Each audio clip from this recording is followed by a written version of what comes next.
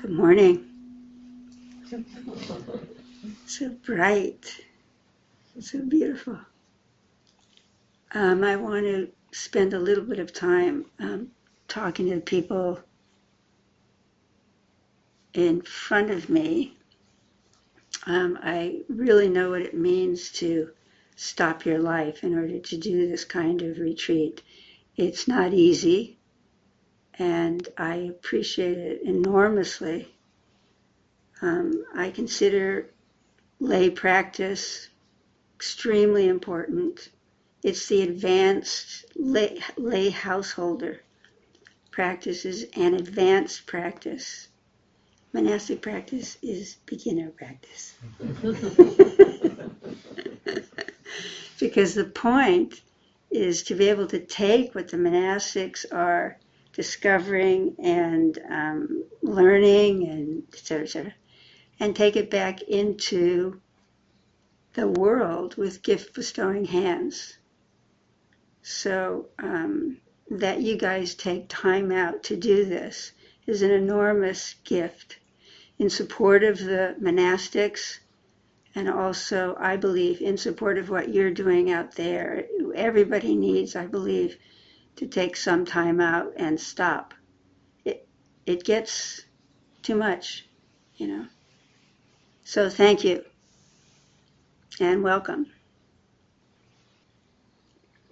I'd like you all to close your eyes for a minute.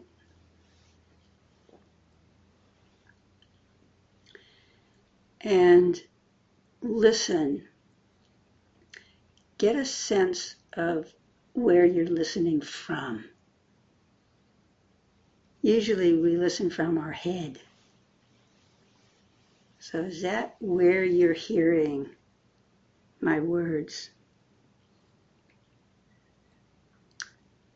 If it is, what I would like you to do is allow your attention to drop slowly down through the head, through the jaw, through the neck, through the shoulders, and land in the heart chakra, in the heart area. Yeah.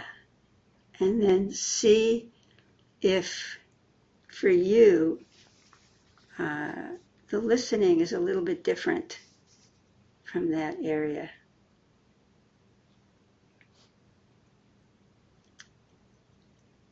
Okay, so open your eyes. Good. And now what I would like you to do is I would like you to pick someone, a person, or a plant, or a pet. And first, let me give you a couple of minutes to figure out who that's going to be. It doesn't have to, matter of fact, it shouldn't be someone you have a relationship with. It could be, if you guys out there, a person that you go to the grocery store and you see all the time in the checkout counter. Or, somebody you meet at the bus stop usually. Or for the monastics, just pick anybody here. Don't even think about it. Just randomly pick someone.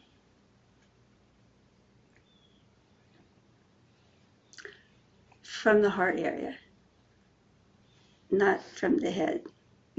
Don't figure it out. Just pick someone. All right, does everybody have something? Person, pet, plant. It's called the 3 Ps. No, it isn't. And this is what I would like you to do for the rest of the time that we are together, these 3 days. Every time that you see that person, plant, or pet, whenever you think of the person, plant, or pet, I want you to gather your attention in your heart and send that person, plant or pet, everything that you have that is good, whatever you think they need, health, peace in life, safety, any kind of good wishes that you think is, that you want to give. I would like you to do that for these next 3 days, okay? We have an agreement. Now, if whatever you're doing in your practice, if this disturbs your practice in any way, don't do it. Just continue with whatever it is that you're practicing. But if you can squeeze this in and you feel supported by it, or you're curious about it, or even if it's difficult for you and it brings up other stuff that you can look at, but not too disturbed, then do this regularly, consistently for the next 3 days. When I was young,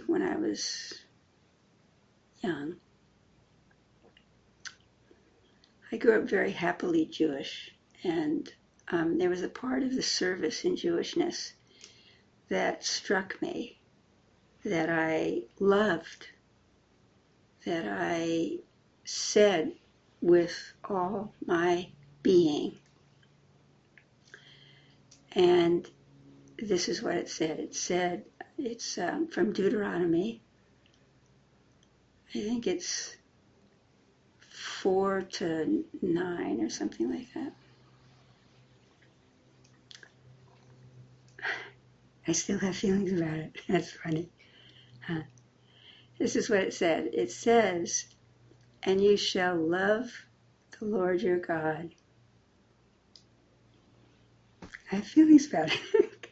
Wild. You should love the Lord your God with all your heart, with all your soul, and with all your might. And then it goes on, and with these words, you should tie them, bind them on your wrists, and keep them close and teach them to your children, and basically remember them in every way that you can. It comes from, just before that part of the Bible, it gives the basic Jewish prayer that was the original revelation or insight of, I guess, Abraham. And the insight is in Hebrew, Shema Israel, Adonai Eloheinu, Adonai Echad. It means, listen, people. Listen, Israel. The Lord your God, the Lord is one. God being all of it. What you see, what you feel, what you taste, what you touch is one, and it's holy. It's sacred. That was my favorite part. I loved it. I felt it. And I wanted to feel it more.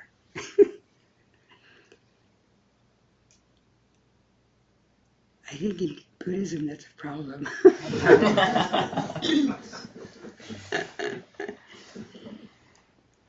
But I felt it. It's like Jeffrey. There's a deep kind of calling for being a priest, or wanting to wake up, or wanting to understand the teaching. This is not a superficial thing. It comes from a deeper place. It comes from the truth of our being. And that was what was resonating for me with this particular prayer. And then various things happened, and for reasons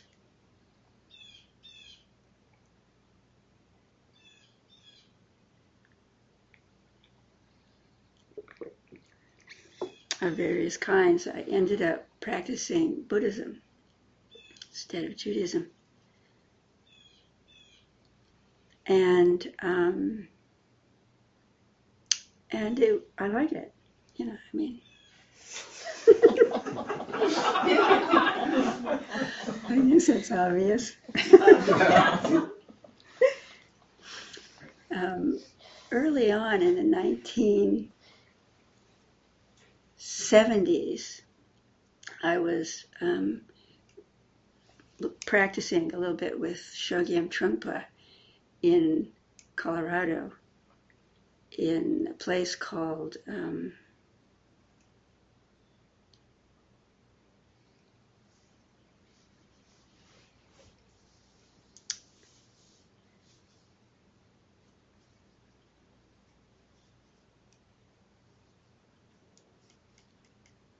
Rocky Mountain Dharma Center. Thank you.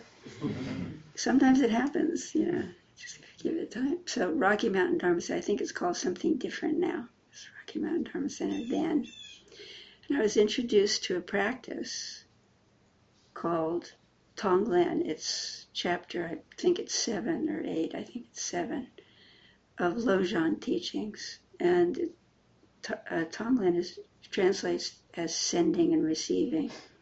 And what I've basically asked you to do during these 3 days is do the sending part.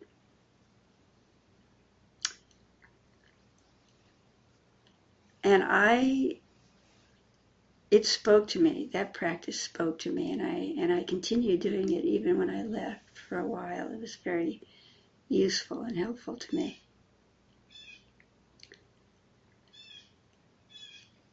It's a practice about connection and transcending the sense of a separate self, fundamentally. It's a heart practice.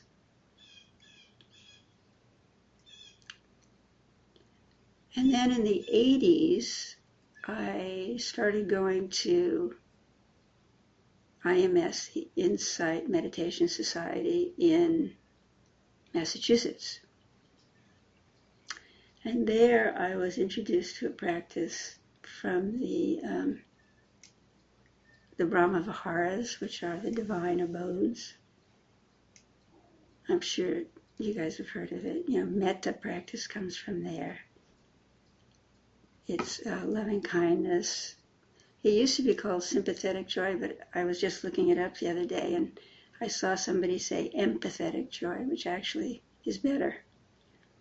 And compassion and equanimity, and there are phrases. I'm going to talk about this in a couple days. Phrases that you do as a concentration practice and also a practice of love.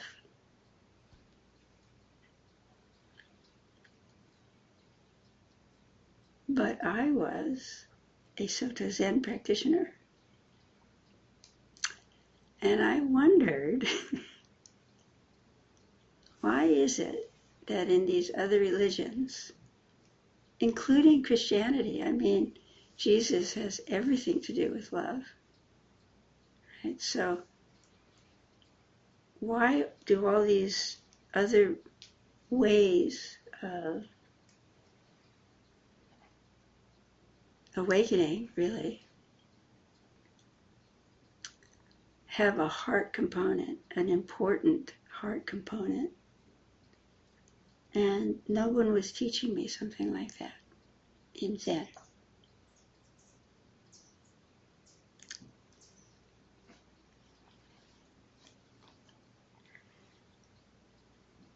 Yes, I wondered about it.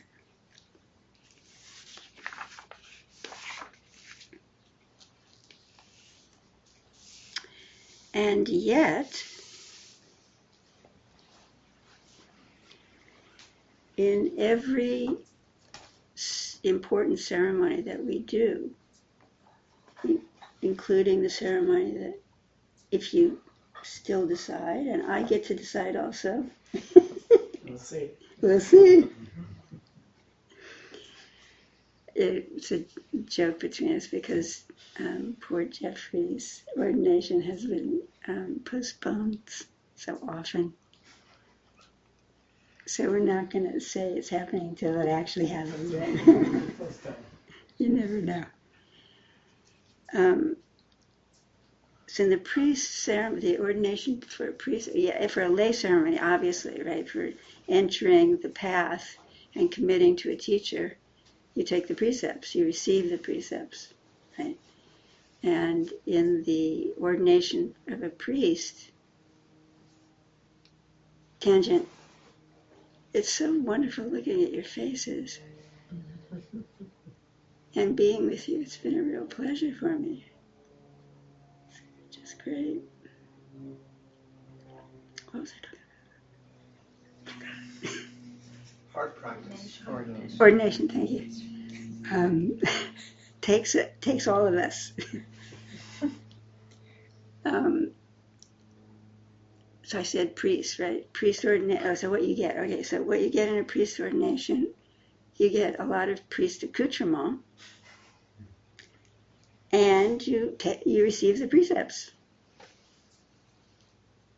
And in the transmission ceremony, a ceremony where a person is acknowledged as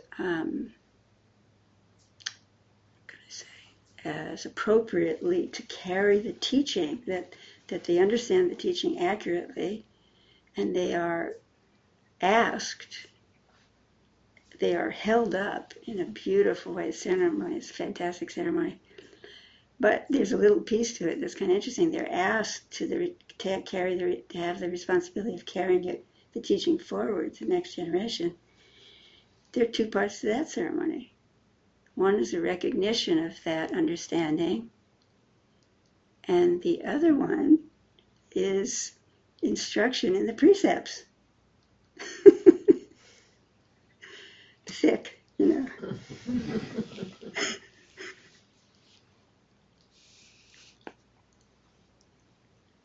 So more and more as I live with the precepts, I'm beginning to understand that actually the place that we are asked to transcend selfishness and to connect and to understand the truth that these precepts are coming from, which is this one whole being,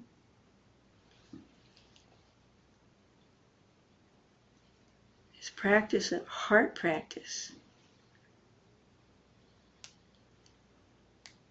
of Soto Zen, is the precepts.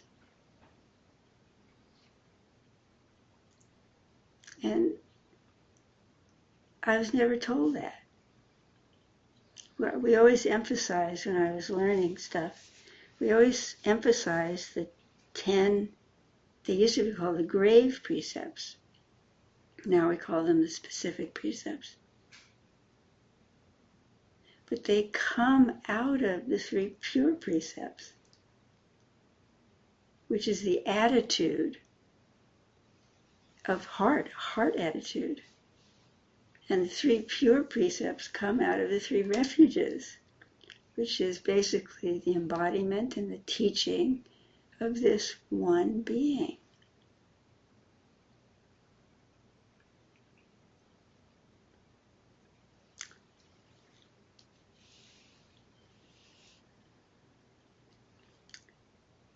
So I'm going to tell you how we got them, our particular kind of precepts.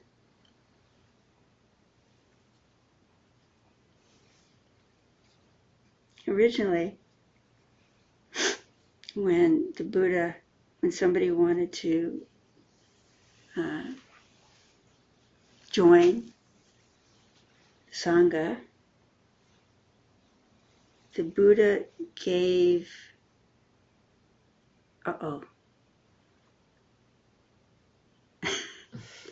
tangent.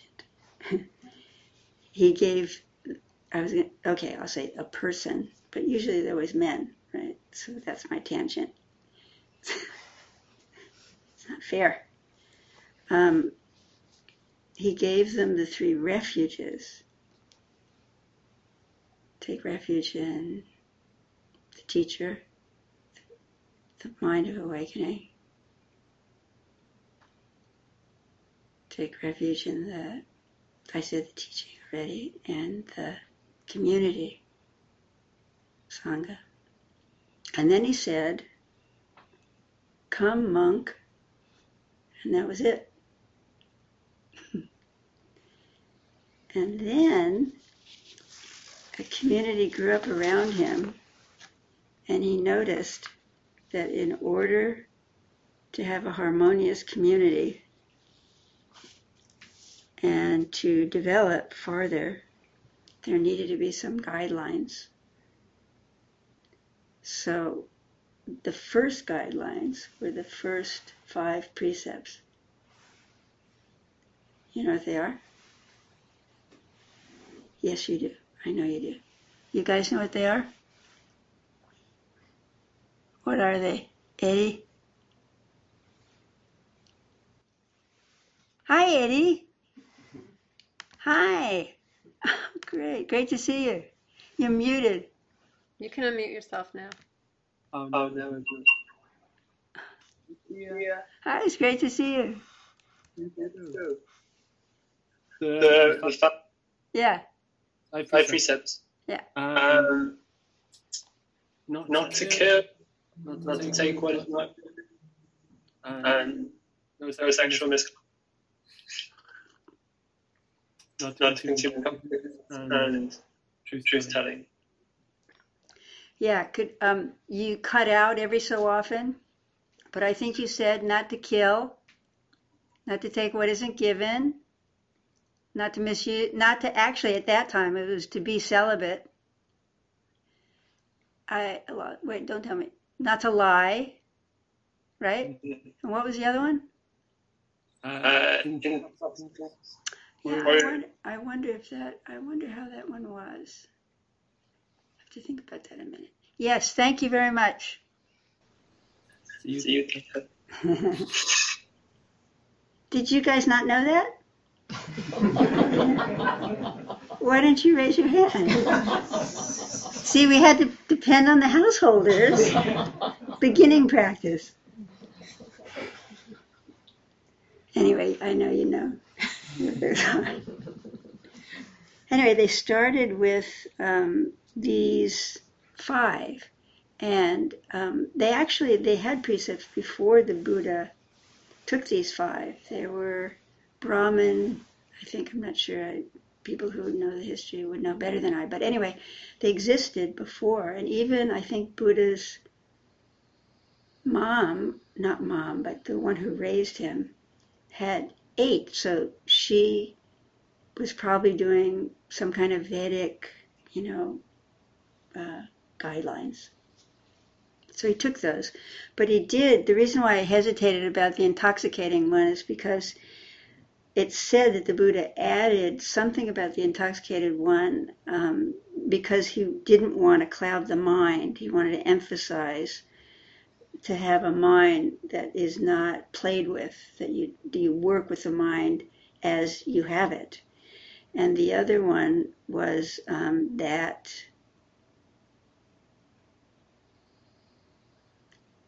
was the other one? Oh, karma. He included intentionality was the most important aspect of activity, the resultant of activity. And then after the Buddha's death, after the Buddha's death, there were more people made, I don't know who was in charge evidently at the time. They continued to make guidelines. And I think a little bit they ended up feeling like rules. I think they probably did, because I hope I'm not, let me tangent a second. All the lineages of Buddhism and really all religions, I don't want to cast aspersions on anything. All the paths are worthy and helpful to people. So what I say now is not making a judgment. I love the Theravada path as well, but I think at that time they ended up being more like a little bit rigid rules having to do with your own personal awakening. And it ended up being, well, now Theravadan have 227, I think. Yes. I mean, really, the monastics do. And women, what do you think? More or less than the men? More. That's right. And so it begins. That's okay. We can handle it.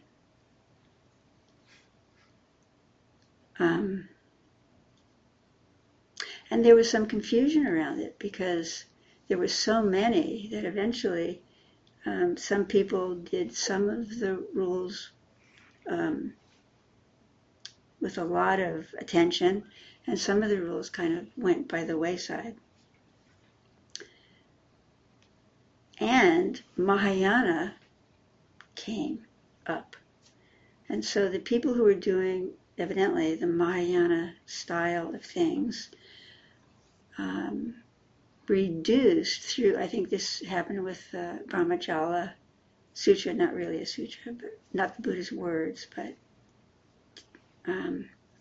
58, they made them come down to 58.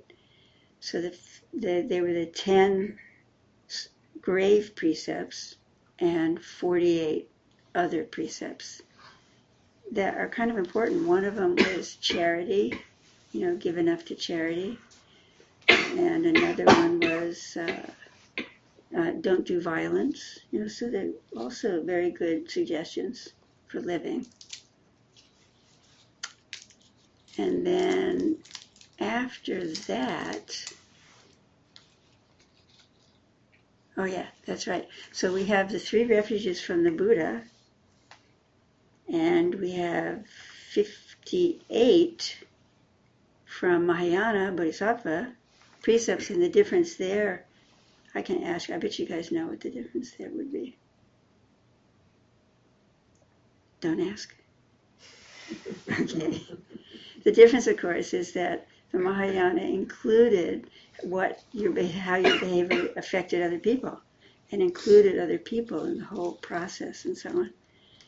So those are the, Bodhisattva precepts. So we have refuges, Bodhisattva precepts, and then in the Avatamsaka Sutra, there are the 3 pure precepts. So by the time it gets to China, some people were practicing many precepts more, and some people were practicing what turned into the 16 Bodhisattva precepts.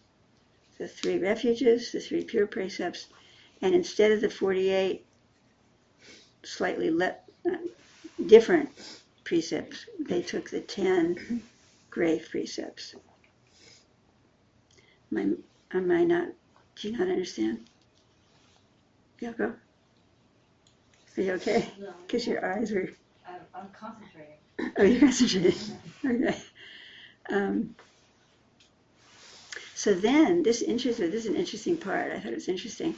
When Dogen went to China from Japan, he bumped into this discussion, which was to say, maybe if you only take the Mahayana Bodhisattva precepts, you're not really ordained because you haven't taken the 100 other precepts, right?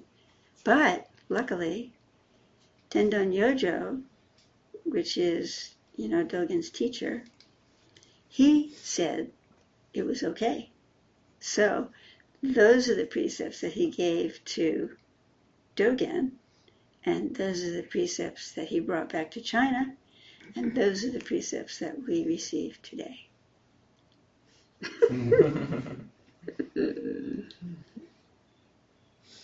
I think that's interesting. Right.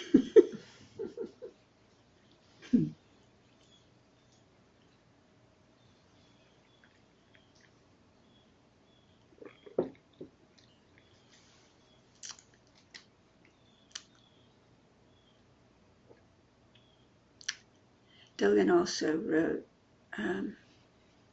teaching specifically on the precepts, Kyojo Kaiman, that we study when we take, when I don't know why I keep saying take. Take is the old way of talking about it. We say receive now.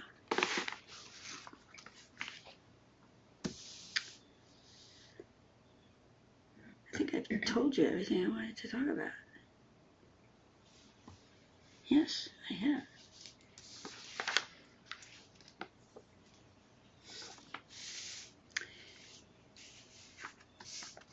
So for me,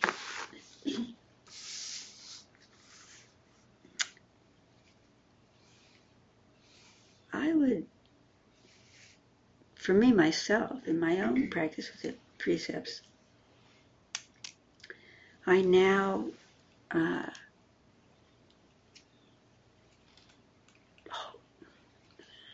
sorry, I'm looking for words today. I consider them our heart teaching, and I approach them that way. And so I'm sure that when you guys, the more we are in alignment with truth, which is this one wholeness, the more we separate from that, which is what you guys do, we all do, when we don't observe these specific precepts, when we don't align, when we're not aligned, and we make a mistake, if you pay attention, it actually hurts, right? It hurts. It hurts because we're not in alignment with truth. That's why it hurts. It hurts when we contract. If we contract in the body, that for sure hurts. We know that, right? But also when you contract in the mind, the awareness is unlocatable and undifferentiated and unconditioned and vast. Awareness. And when it contracts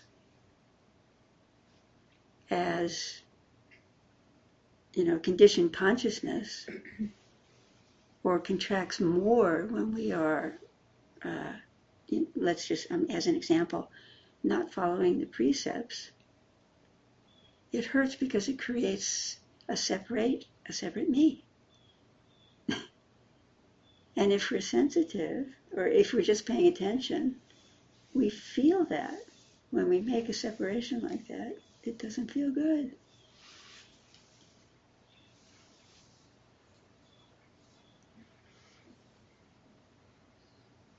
So the mind of Buddha, not the mind, the heart of Buddha is same as the mind. It's a vast, unconditioned event that moves in the world of form as love, as connection, as intimacy.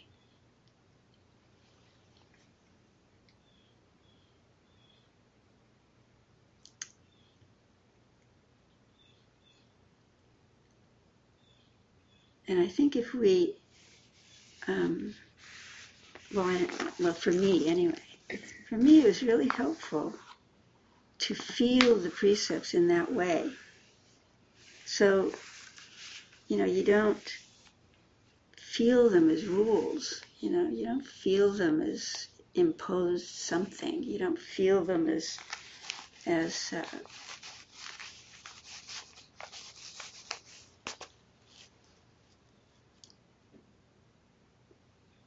coming from, outside. If you work with them this way, you feel them coming from your depth. Because the truth is, it's how we want to behave. We're good.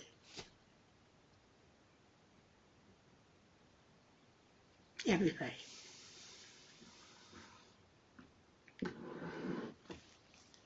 Everybody's doing their best, even when we make horrific mistakes.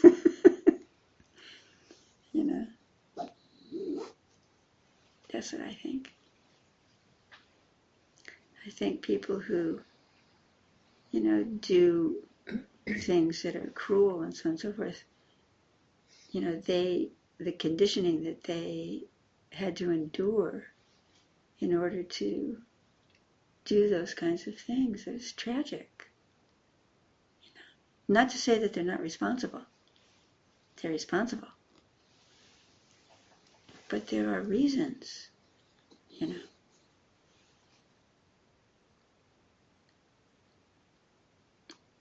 So that's why I wanted you guys, just for the next few days,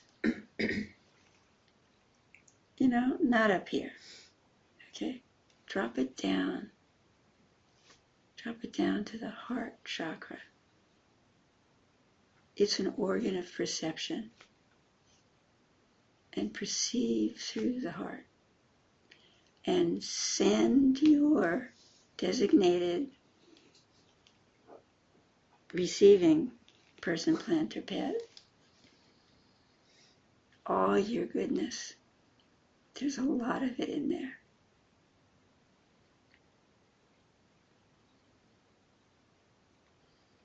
And it will come back.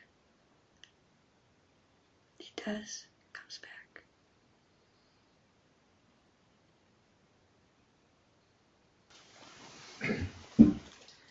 May our intention be clean and free and radiant. Thank you for listening to this podcast offered by the Brooklyn Zen Center. Our programs are given free of charge and made possible by the donations we receive. For more information on supporting Brooklyn Zen Center, please visit the giving section of brooklynzen.org.